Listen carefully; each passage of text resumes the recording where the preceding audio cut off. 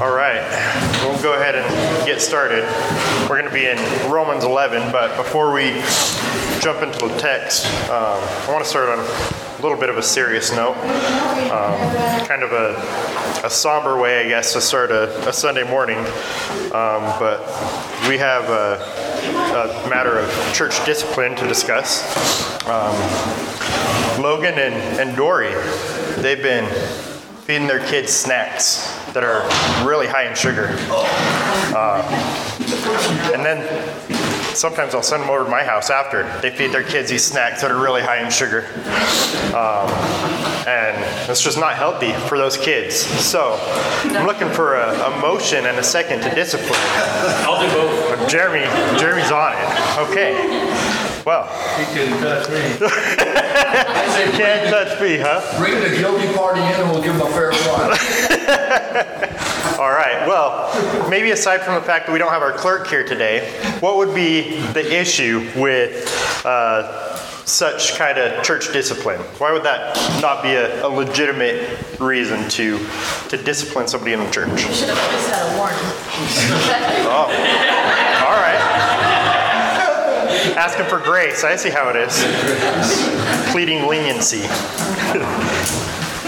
All right, Jerry. Well, it also impacts the income of service relatives of mine that you're talking about reducing the purchase of Hershey bars. Oh, okay. Got to take all things into consideration. All right. Joe. You can take their snacks away and give them to me. All right. I showed up with some jokes. So much for starting on a serious, somber note. All right, why would that not be a legitimate reason for church discipline? I think, go ahead. It's an opinion. It's your own opinion. Okay, what's wrong with my opinion, Summer? Not everyone would agree with it. Okay. All right, so it's an opinion matter. It's not blatant sin. So definitely we want to protect the church from a sinful atmosphere, right? We want to purge the sin from within us. We want to be holy within the church. But we have to legitimately identify what is sinful versus what is opinion. That's a good thing to keep in mind. So, as I said, we're going to be in Romans 14, but we have to work our way up there and establish a little bit of context. Somebody remind me, what was the whole point of what was going on in chapters 1 through 11? What was Paul talking about in those quote-unquote introductory chapters to Romans? Just summarize it for me. Sin, forgiveness, and redemption. Good. That's a great summary. Sin, forgiveness, and redemption. It's talking about justification by faith. And then we get to chapter 12, and he kind of pivots a little bit from doctrine to practice, and he gets into some practical application addressing our sanctification. And I want to just go through and look at, highlight some verses from chapter 12 to 14. Look with me at verse 3 of chapter 12, where Paul says, "For through the grace given to me, I say to everyone among you not to think more highly of himself than he ought to think." So he starts to address this practical lifestyle of a Christian, how a Christian ought to live, especially within the community of the church. Down into verse 9, he says, "Let love be without hypocrisy. Abhor what is evil, cling to what is good." 10, be devoted to one another in brotherly love. Give preference to one another in honor. So again, just this working out of our salvation, this justification that comes through faith is being worked out within the church, and we see especially an emphasis on love. Verse 16 of chapter 12, be of the same mind towards one another. Verse 18, if possible, so far as it depends on you, be at peace with all men. And he wraps up that chapter by saying, do not be overcome by evil, but rather overcome evil with good. And then he gets into, as we spent a couple of weeks on, our relationship with the government and how we ought to relate to the government and submit to the government and to what extent. And then in verse 8 of chapter 13, he picks up again. He says, "Owe nothing to anyone except to love one another. For he who loves his neighbor has fulfilled the law." Verse 10, "Love does no wrong to a neighbor. Therefore, love is the fulfillment of the law." And he wraps up that chapter by saying, "Put on the Lord Jesus Christ and make no provision for the flesh in regards to its lust." So again, he has established that we do have liberty in Christ. Christ has come and he has fulfilled the law, but he has left us with a commission to love and obedience. We are not a lawless people. We are left with this law of love, which is established in Christ, so that we as a church can go out, we can love one another. And here in chapter 14, he transitions from the general to the specific. He gets specific as to how we ought to love one another in the church. As I said, we do have liberty in Christ, don't we? Do we have freedom in Christ? Amen. All right, what is it that we have liberty from? What have we been liberated from as Christians in Christ? Okay, we've been liberated from the law. We don't have to obey the law, right? Christ has obeyed the law. He has fulfilled the law for us. What else have we been liberated from? Sin. Slavery to sin. Yeah, we've been liberated from sin There you go. and the punishment of sin, right? And the penalty of sin. Fear of death, too. Yeah. The emotional aspects that come with that. We don't have to fear death. We don't have to live in this place of emotional guilt because we don't have physical guilt. We don't have literal guilt because we are not guilty. We have been justified by the work of Christ on the cross, right? It is finished, and therefore we can have hope in eternity with him. However, we have not been liberated from the law of love. We haven't been liberated from the obligation that we have as Christians to love one another and to set one another as more important than ourselves. And as I said, he's going to get into some specifics here, moving from the general into the specific on how that is to look and what it's to look like. Now, to fulfill this last verse in chapter 13, verse 14, to put on the Lord Jesus Christ and to make no provision for the flesh in regards to its lust. That is to live a holy life, right? To be holy just as Christ himself is holy, to live a life that is set apart and is different and is distinct, not only of ourselves, but if we're to do this in the context of a church body, we're to spur one another on to love and good works, aren't we? As Hebrews 10:25 says, we're not to forsake the gathering of ourselves together, as some are in the habit of doing, but instead we are to encourage one another even as the day approaches. All the day long we are to encourage one another, hold one another up. We are to sharpen one another as iron sharpens iron. We are to be doing life together, walking with one another. All the one another's of Scripture are to be done together actively. And that's what we see coming into chapter 14. But then that's when we can get into a little bit of trouble if we don't properly distinguish, as Summer pointed out, between what is blatantly sinful and what is opinion. If we seek to be set apart to the Lord in community, division is a real possibility if we don't have the proper mindset, we don't have the proper lenses that we're looking through as we're seeking to do that. If we have different understandings of what it means to live a set apart life. If I think in order to be set apart, Logan and Dory have to withhold all sweet snacks from their kids and they're not doing that, there's an issue there somewhere, right? Whether it's on my part or their part. And Romans 14 is pretty informative on how to address those types of issues. So let's jump in. Let's go ahead and read the passage real quick. Will somebody read for us the first 4 verses of Romans 14, please? I will. Now accept the one who is weak in faith, but not for the purpose of passing judgment on his opinions. One person has faith that he may eat all things, but he who is weak eats vegetables only. The one who eats is not to regard with contempt the one who does not eat, and the one who does not eat is not to judge the one who eats, for God has accepted him. Who are you to judge the servant of another? To his own master he stands or falls, and he will stand, for the Lord is able to make him stand. All right, so the first thing that I want to address is this person who is weak in the faith. Verse 1 says, now accept the one who is weak in the faith. So if we're to do that, we have to first ask ourselves and identify who is the one who is weak in the faith. I think it's important that we recognize right off the bat that this is not an unbeliever. I think it can be easy to be misunderstood in that way, to think, well, this person doesn't have faith, so they can't be a believer. Well, that's not the case. This person does have faith. They're just weak in their faith.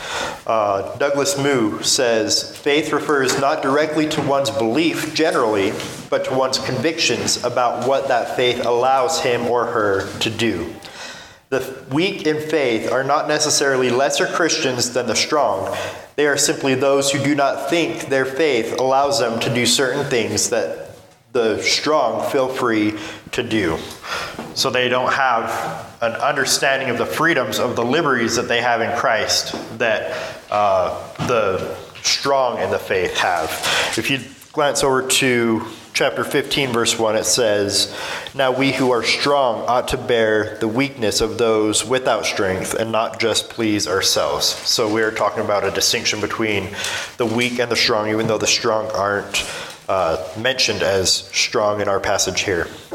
So what is the example that Paul puts forth here of the weak Christian? Why is this individual considered weak, or these individuals considered weak?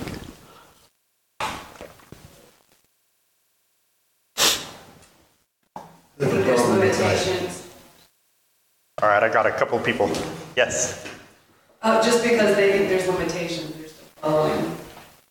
Okay. No, yeah, that's right. They're placing these at this point self-imposed limitations on them, right? Jerry, were you? It's not even limitations of the Mosaic Law. It's going back before that. Yes. Vegetables only. That's like. Yeah, they're adding their own limitations. Yep. Jerry, did you say something? Say, yeah, that before the flood, we were permitted to eat meat.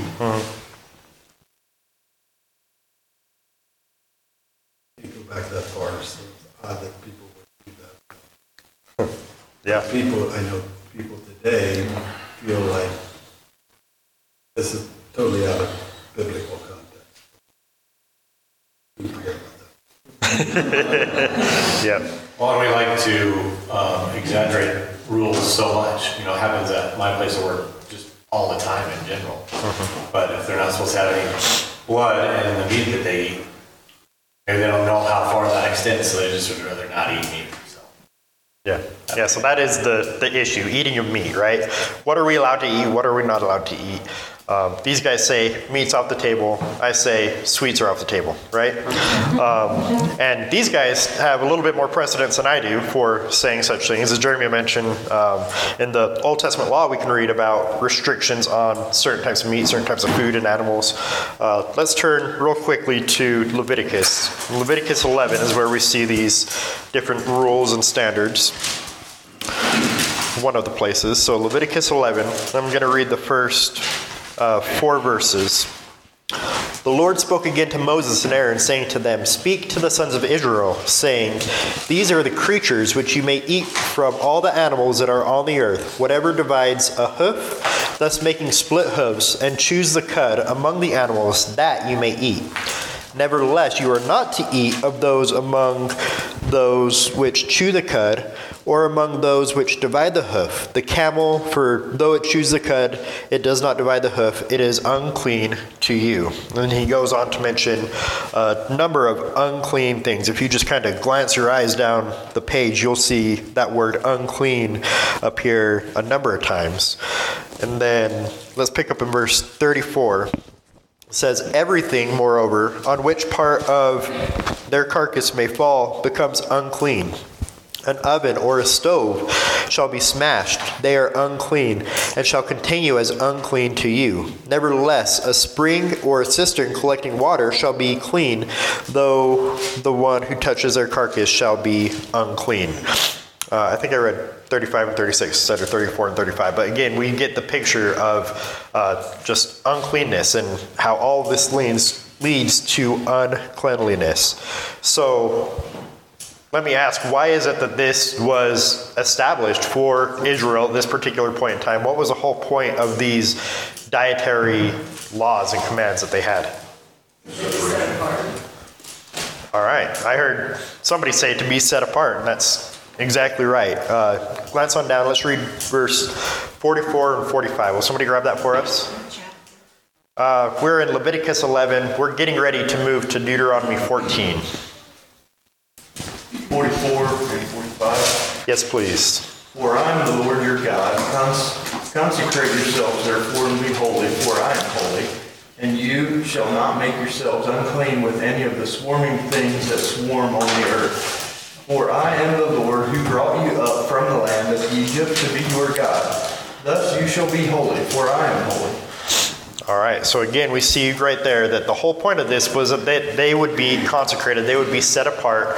And just as I quoted from 1 Peter earlier, that Israel would be holy just as the Lord himself is holy. And Peter took that and he applied that to the church in different contexts later on. To be set apart, to be holy was the purpose of these dietary laws and restrictions. It wasn't God's diet plan to make his nation healthy. There were some legitimate aspects and benefits to health, but no, it was so they would be set apart from their surrounding neighbors who practice all kinds of different things. They were to have something distinctive about them, just like circumcision was to set them apart in that way as well. Deuteronomy 14, let's turn over there. And when we get there, will somebody read for us the first 3 verses of that chapter? Deuteronomy 14, 1 through 3. Okay. You are the children of the Lord your God. Do not cut yourselves, this is the red one. Yep. Or shave the front of your heads for the dead, for you are a people holy to the Lord your God. Out of all the peoples on the face of the earth, the Lord has chosen you to be his treasured possession.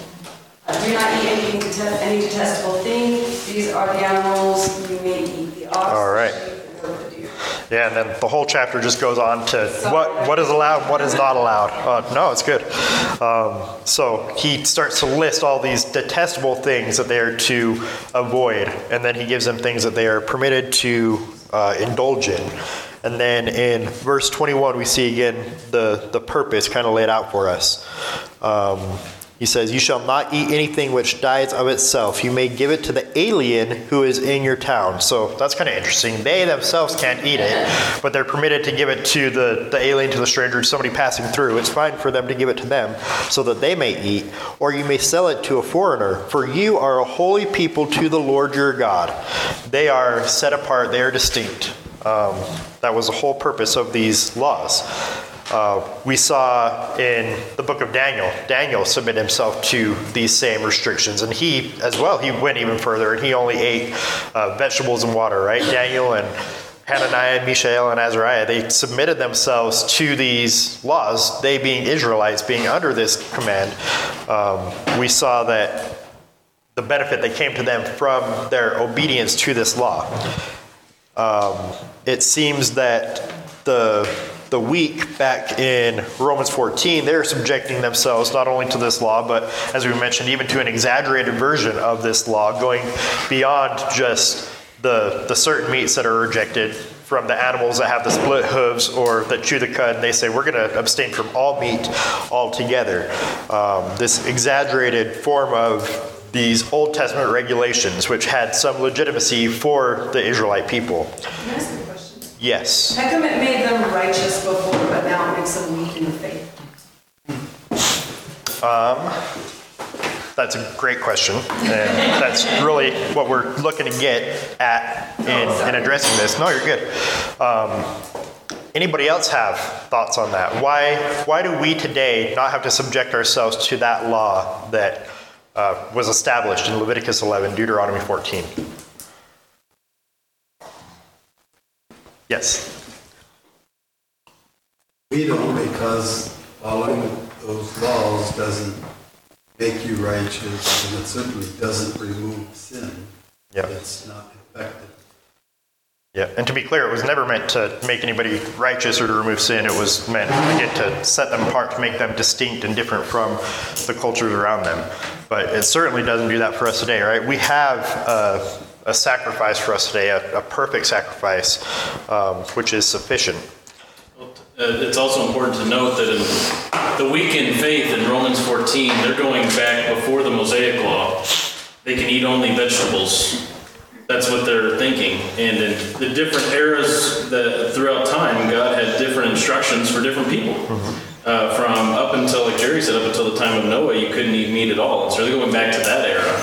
And they're imposing on themselves instructions or laws that God did not give them for the sake of their own conscience not embracing the liberty that is in Christ. And it takes faith to embrace freedom.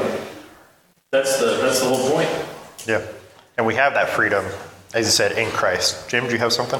I just think it's interesting, this whole point that Paul's making. He's talking about those who are strong in faith receiving more liberty, receiving more freedom. And the world today looks at it, oh, well, he's joined the church or he got saved, so now he can't do this and he can't do that. The world looks at us as being more restricted because of our faith. And Paul looks at it as being liberated because of his faith. And I would venture to guess that a part of the reason that the world looks at it and they think of it as being restrictive is because in many respects, Christians in their liberty choose not to exercise their liberty to the fullest extent that we're able to. But also, the world has a completely different worldview and perspective as they're looking at us. And we choose not to sin. They see that as being restricted. But yeah. I just think it's kind of interesting that Paul's got almost a totally different view. Yeah.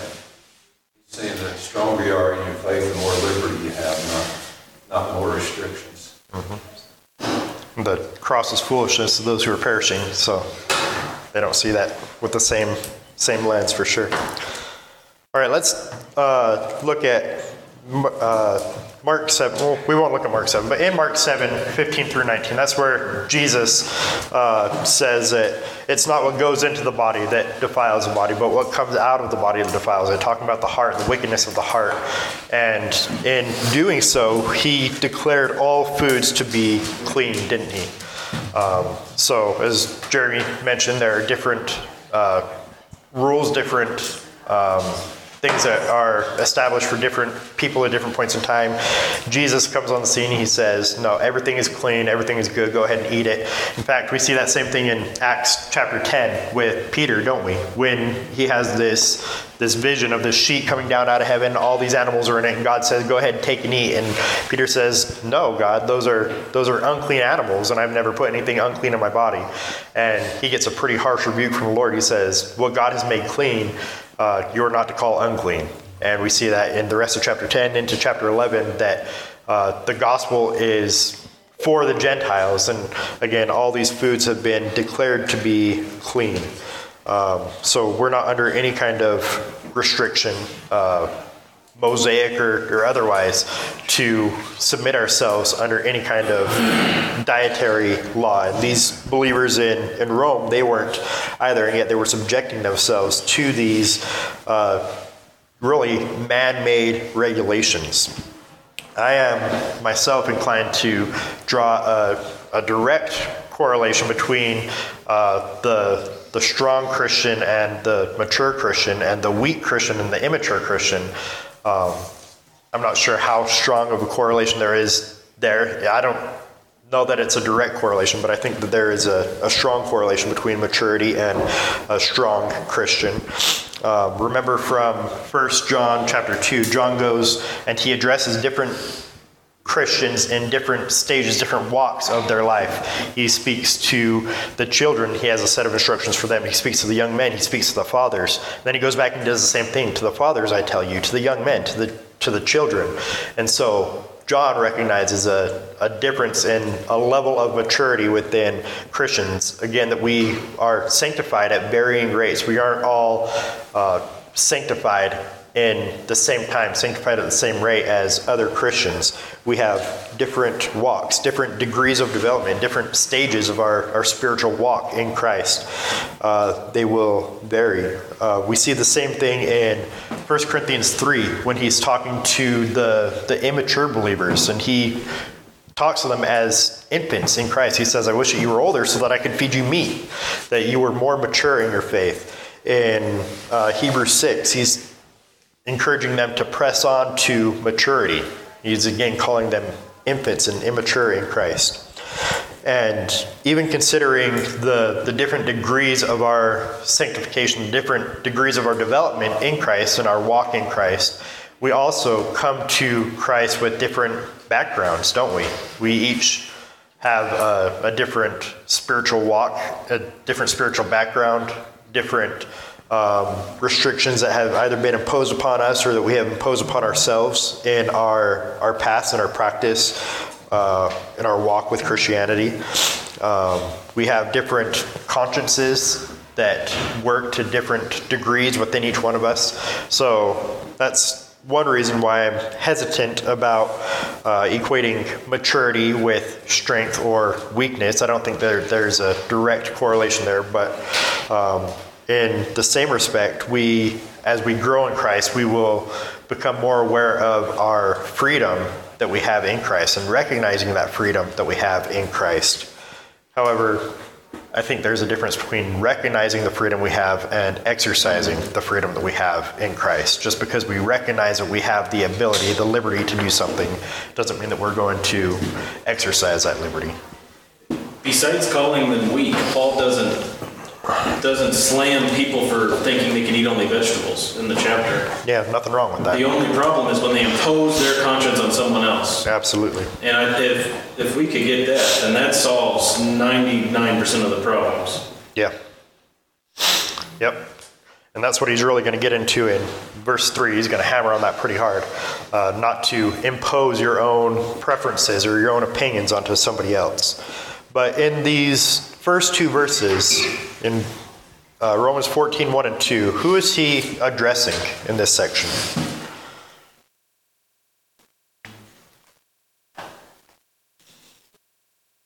Yeah, it's to Christians. And what group of Christians is he addressing? All right. What did you say? The Gentiles in Rome. The Gentiles in Rome. And you said to the mature Christians, right? Or to the strong. Remember, we looked at 15:1, we saw, okay, well, he's talking to the strong here. Same with 14:1. He's talking to the strong in reference to the weak. So, to you strong Christians, you strong Gentile Christians in Rome, accept the one who is weak in faith. So he's addressing this to those who are strong. And as Dean pointed out, in Rome, we're dealing with mostly Gentile Christians. That's the big makeup of the demographic of the Roman church. They're mostly Gentiles with some Jewish Christians that are there as well. And it's likely that the Jewish Christians are the ones who are being referenced as the weak Christians here, those who are submitting themselves under a law that really isn't there, that they are not subject to. And these Gentile Christians who have no understanding of any Old Testament law, they just come in with their ham sandwiches and they understand this freedom, this liberty that they have in Christ. They don't have any past baggage or burden that they're bringing with them from any different religious background. They are being referenced here as the strong. And they're the ones that Paul initially puts this onus on to accept the weak in faith. He goes on in verse 1, he says, but not for the purpose of passing judgment on his opinions. So he already established, you need to accept them, you need to embrace them.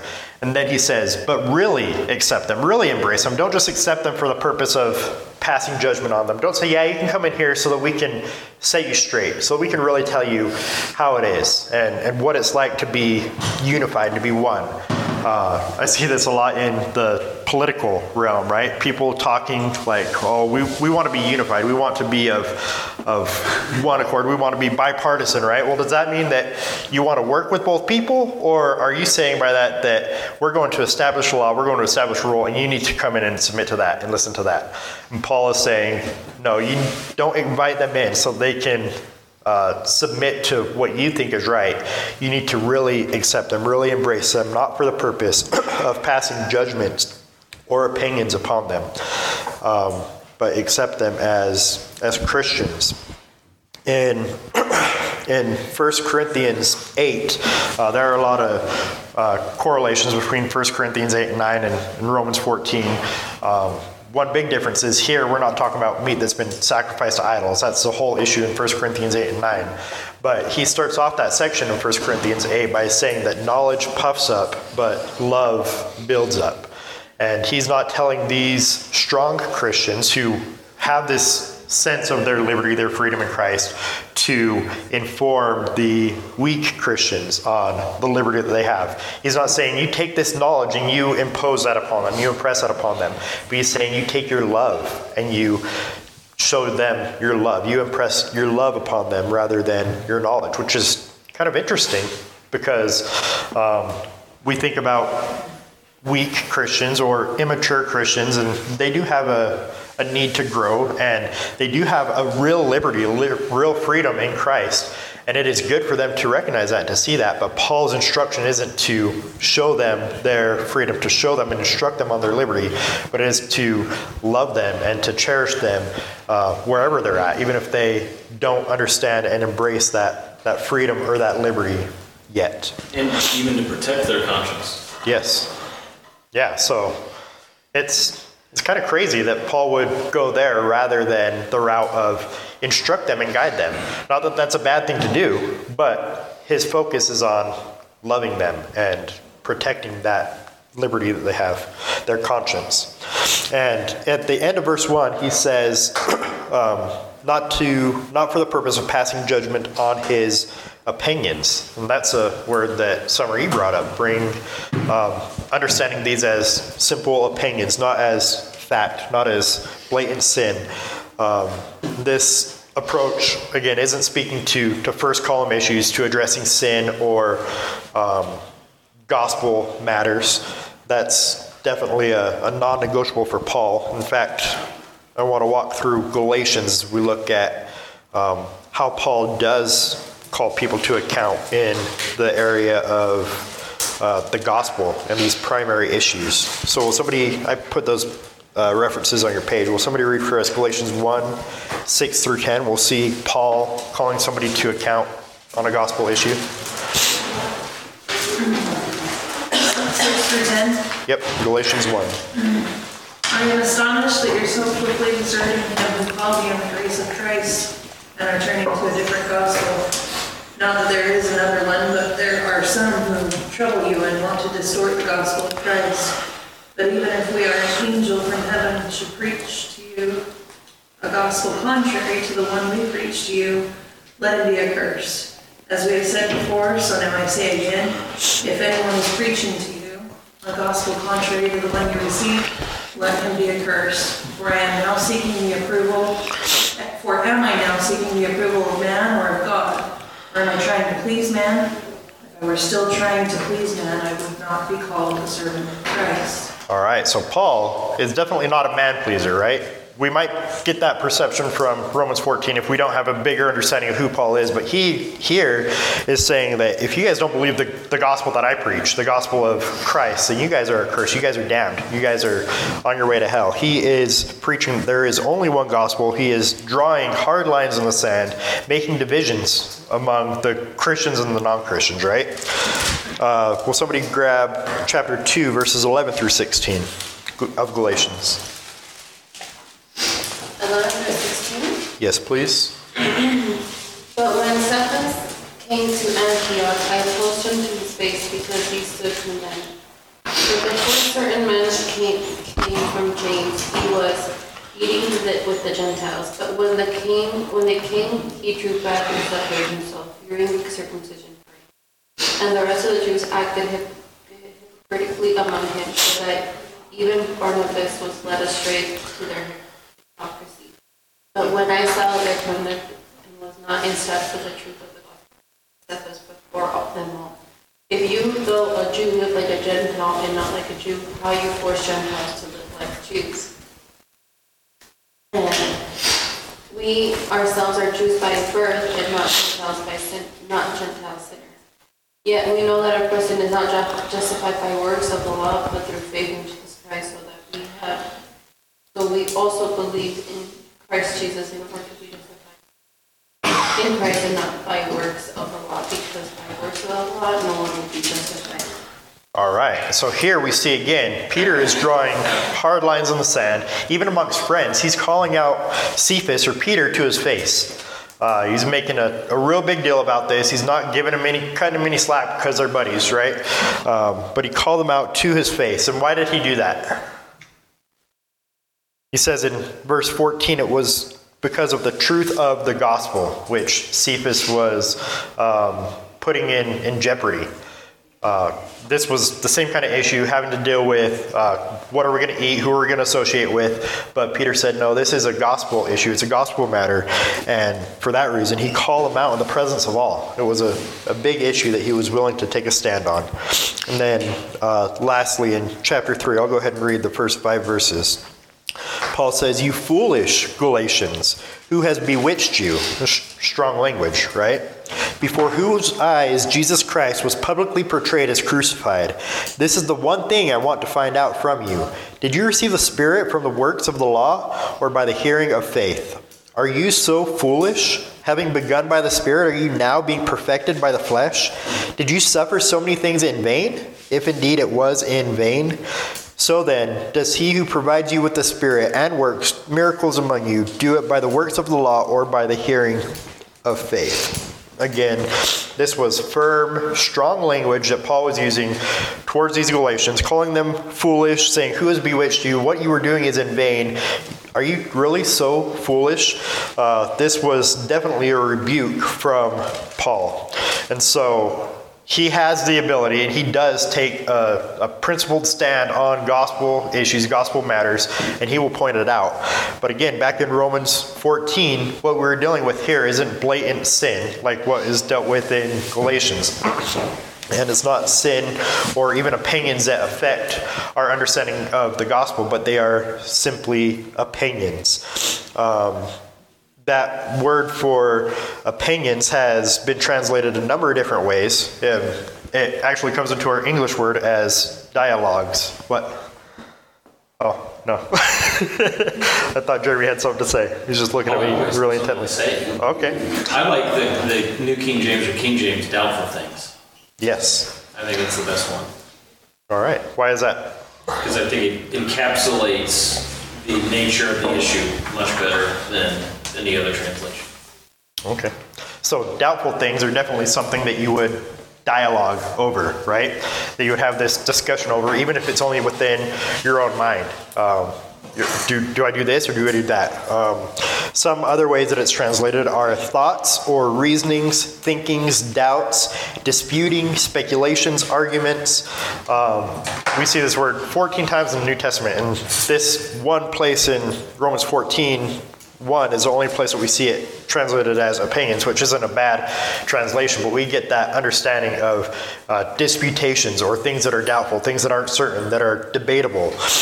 That's what Paul is talking about here. A couple of different places where it's translated differently. Matthew 15:19 says, for out of the heart come evil thoughts, that's our word, murders, adulteries, fornications, thefts, etc. 1 Corinthians 3:20 says, and again, the Lord knows the reasonings of the wise, that they are useless. Luke 24:38 says, and he said to them, why are you troubled, and why do doubts arise in your heart? And then 1 Timothy 2:8 says, I want the men in every place to pray, lifting up holy hands without wrath and dissensions. So again, we get that kind of thought, that understanding of things that aren't settled, where there's some kind of dispute or debate, where they are doubtful things that aren't absolutely settled. And as we've mentioned before, we do have freedom in Christ. We are liberated from Christ, especially in the area of sin and the penalties of sin, right? Liberated from Christ. Liberated through Christ from sin. Yeah, sorry. I must have misspoke. Yes, we were liberated from sin through Christ. And I just wanted to read for us from Galatians, later on in Galatians 4, verse 31, where Paul recognizes that. He says, "So then, brethren, we are not children of a bondwoman, but of the free woman." He had set forth this illustration to say that you guys are free in Christ.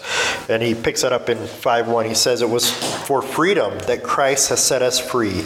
Therefore, keep standing firm and do not be subject again to the yoke of slavery." So don't put yourself back under this slavery that you have been freed from, that you have been liberated from, having been in Christ. Remain free as children of the free woman. And then going down in Galatians 5, down to verse 13 and 14, he says, "For you were called to freedom, brethren. Only do not turn your freedom into an opportunity for the flesh, but through love serve one another. For the whole law is fulfilled in one word, in the statement, you shall love your neighbor as yourself." So though we have this freedom in Christ, Paul is appealing here to the Galatians, and equally in Romans 14, to the believers, that they would not use their freedom as an opportunity for the flesh, but rather to serve one another, that they would love one another. That's the whole point of this chapter, to use our freedom as an opportunity to serve. Any thoughts or questions before we move on to verse 3 quickly? All right, Romans 14:3. This is where he's really calling out both groups. It says, "The one who eats is not to regard with contempt the one who does not eat, and the one who does not eat is not to judge the one who eats, for God has accepted him." So here he's talking to the strong initially, saying don't regard with contempt, or don't despise or look down upon the one who does not eat. The idea behind this is don't ridicule them, don't belittle them, and definitely don't disassociate yourself with them. He doesn't want to spur on any disunity. He wants to quelch any disunity that might be among them just naturally by the differences of opinions, so that they don't have people calling a group of church members to discipline somebody else because they're feeding their kids the wrong kind of snacks. He wants them to get along and to love one another. Again, we all grow in Christ at various rates. We don't want to impose our expectations upon others, and that seems to be what Paul is trying to avoid here. And notice that it works both ways. He calls out both the strong and the weak in this verse. He says, "One who eats," or the strong, don't be contemptuous with the person who doesn't eat. Don't belittle them or look down upon them. And then he flips a coin, so to speak, and he says that the one who does not eat is not to judge the one who eats. So those who feel like they have these different commands that they want to observe, they aren't to impose those self-made, self-established, man-made commands or traditions or oughts onto other people. We always have to be careful of imposing different oughts onto somebody else, especially if it's not straight from Scripture. You can't point to a verse in Scripture and say, this says you can't feed your kids sugary snacks. So, Tyler, why don't you explain yourself when you want to call somebody to repentance for that? Especially as those who teach, I think we can be really apt to impose different extra biblical commands onto people. But it's something that we all need to be wary of. And recognize that here in this passage, Paul is using eating as an example, but it's just an example. There are many other, countless other ways which we can choke out somebody else's freedoms that they have in Christ and impose our own thoughts that are extra biblical onto them. One very common way that we're going to be addressing here in just a short time is parenting. thinking that we have it all figured out when it comes to parenting, right? That, well, Dean, your kids ought to be homeschooled. And if you don't homeschool your kids, then you're in sin. That's crossing a line, isn't it? That's stepping over a boundary. Or big one today is vaccinations, right? You need to get vaccinated, or you need not to get vaccinated. You need to make sure you are spanking your kids or not spanking your kids. Again, endless different ways that we can impose our own understanding or our own thoughts, our own man-made laws onto different people in different situations.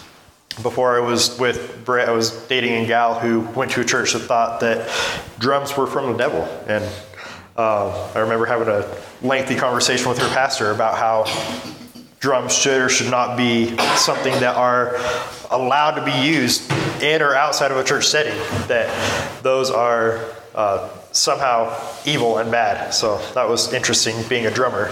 But a number of different things that we can take and cross a line with. When I was prepping for this, I read a funny story from J. Vernon McGee, and he talked about his wife and how she came from a church that didn't believe in, how did he put it, in mixed bathing. And you ask, well, what is mixed bathing? Well, he's talking about swimming together with different genders. Whenever they went to the pool, the women would go to one pool and the men would go to another pool. And that's how his wife saw things and how things ought to be. And she moved out to California with him, and that's definitely not how things were in California. However, she came from a church where her pastors all smoked cigarettes and tobacco, and they didn't have a problem with that. And she went out to California, and that was a big taboo. You can't smoke. Tobacco it's from the devil, right? That's devil seed. So just seeing these two different dichotomies. Is it okay to swim together, or is it not okay to swim together? Is it okay to watch the NBA these days? A lot of people say, well, you can't. If you are watching the NBA, you are part of that, and you are supporting that. If you watch the NFL, you are supporting that. If you subscribe to Sports Illustrated, is that okay? Can you be a Christian and subscribe to Sports Illustrated? What about the swimsuit edition? Is that that's one that I'd be willing to take a stand on, I think. I don't think it's okay for anybody to. For or against? Thanks for clarifying. Against, I would say. You probably should not be doing that.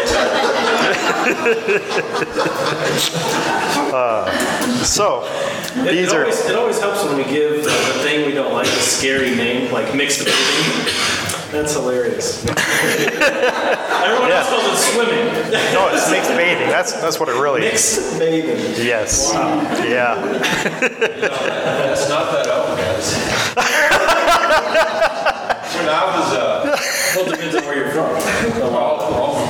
when I attended a camp in Oklahoma, a Christian camp in Oklahoma, that camp didn't allow boys and girls to swim at the same time. Wow.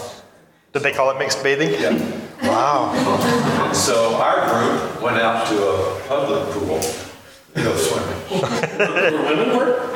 Yeah. There were men and women. All right. If you have questions on mixed bathing, you can talk to Jim after. He's got the down low. To me, it was foreign, but that was the rule of the camp. That's great. All right, so in the Old Testament, they had some really black and white lines drawn for them, especially in the areas that we looked at with food, right? Leviticus 11, Deuteronomy 14.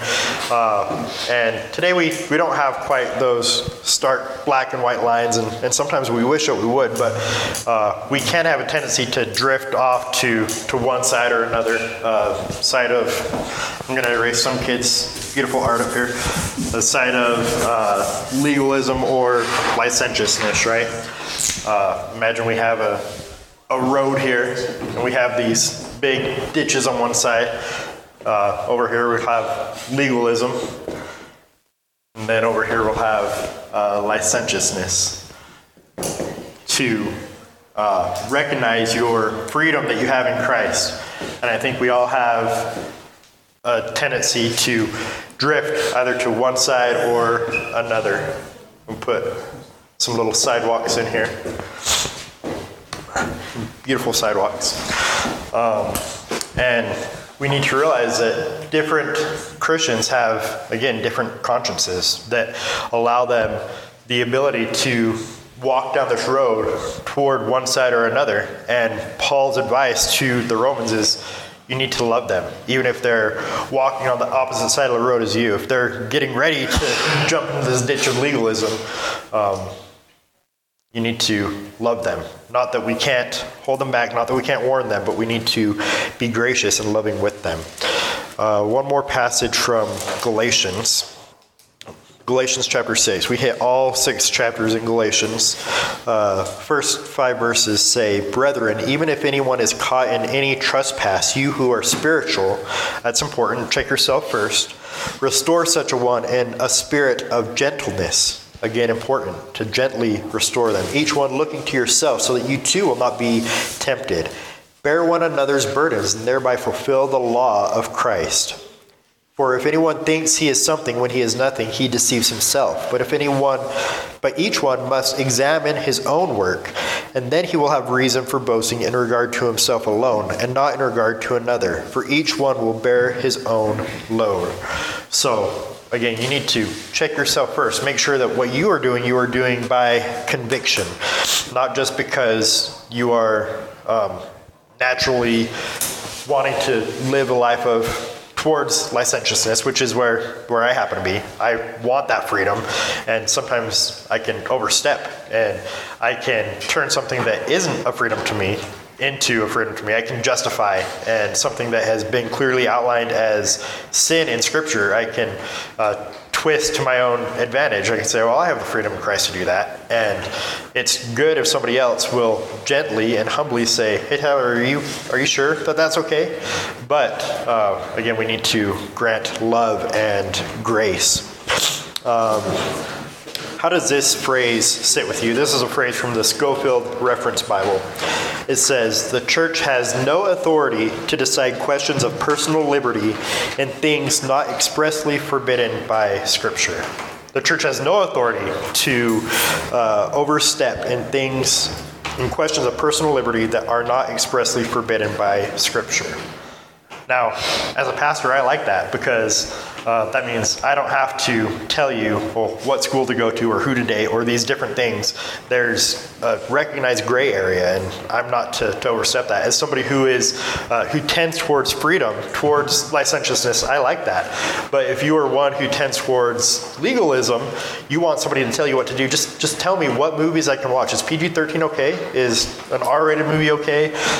What music can I listen to? And you probably are down here walking along this road, and it's good for us to recognize where are we on the spectrum, what are our tendencies, and to be one, checking ourselves first, as Galatians says, and two, watching out for our brothers so that they may not stumble while keeping an eye on ourselves. And then I think if we're approaching each other in a manner of graciousness, gentleness, and respect, and if we are willing to be approached, then we can navigate this road a little bit more easily with the help and assistance of loving brothers and sisters in Christ. Any other thoughts at this point? If it's not sinful or heretical, don't judge. Amen.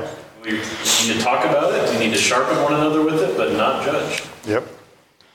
Yeah, so we have a tendency, I think most of us for ourselves have a tendency to offer ourselves more freedom, right? To offer ourselves more license. And then when we're looking at other people, we tend to be more legalistic with them. Well, this person ought not to do that. Or are they really okay to live out their lifestyle in this kind of way? We're more licentious with ourselves and more legalistic with others. And I would even venture to say that when it comes to non-explicit sinful issues, that we can never be too licentious with other people. We ought to offer that grace and recognize that the Lord is the one who's going to judge in the end. Yes? It's got me thinking in the realm of marriage and a household. If the husband has a preference, yes, that him and his wife do something a certain way. Let's just use the eating food because that's what we're doing. And then if he prefers his children also not eat that food, where's the balance in that, and where does that line end if they're going to be submitting to his authority? If they're going to be submitting to the husband's authority? Yeah, that's a different realm. So you end up with different answers, because at the end of the day, the husband does have authority over the household, and so he'll have the last say. But you can look at 1 Corinthians 7 as an example, which says that the husband's body is not his own, but it's his wife's, and the wife's body is not her own, but it's the husband's. And so there is this issue of submitting to one another, this area of offering grace, and but at the end of the day, in the household, the husband has the final say. Joe, and then we'll move on to verse 4. If we're gently correcting someone, are we not judging them?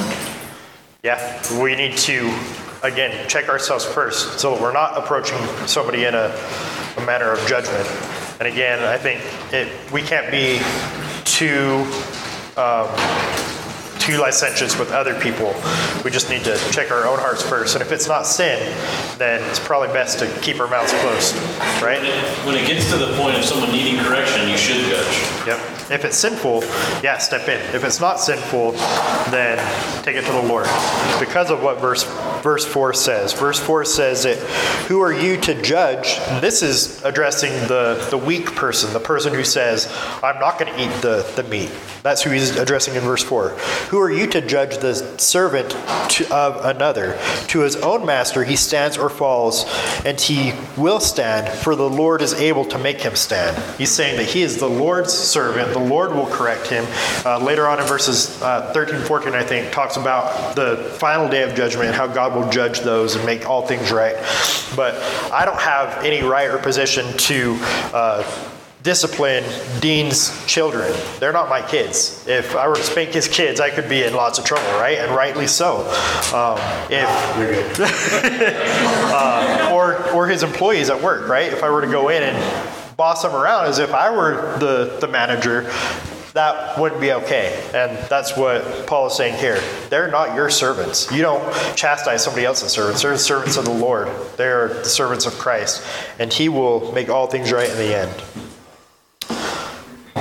All right, we are out of time. So, again, this is just one example. This is just Paul talking about our liberty, talking about our opinions when it comes to food. Next week, we're going to talk about observing different special days or holidays or whatever. So if you guys could come a little bit early, we'll have a church discipline issue for those who have been observing Christmas. Anybody who's been letting their kids dress up for Halloween, be ready next week, okay? All right, let's go ahead and pray. God, we do thank you for the freedom that we have in you, the freedom that we have from sin and the bondage of sin, that you have taken the certificate of death that has been written against us and you have nailed it to your cross. We are free in you. God, help us to use that freedom rightly and appropriately, to set it aside for the sake of our brothers and sisters when it is right to do so. Help us to walk this pathway of righteousness together, that we would live lives that are holy unto you. We would challenge and encourage our brothers and sisters to do so, but without compromising their conscience, that we would love one another. We would live and abide by the law of Christ, by this law of love. God, help us to please you in all that we do. Amen.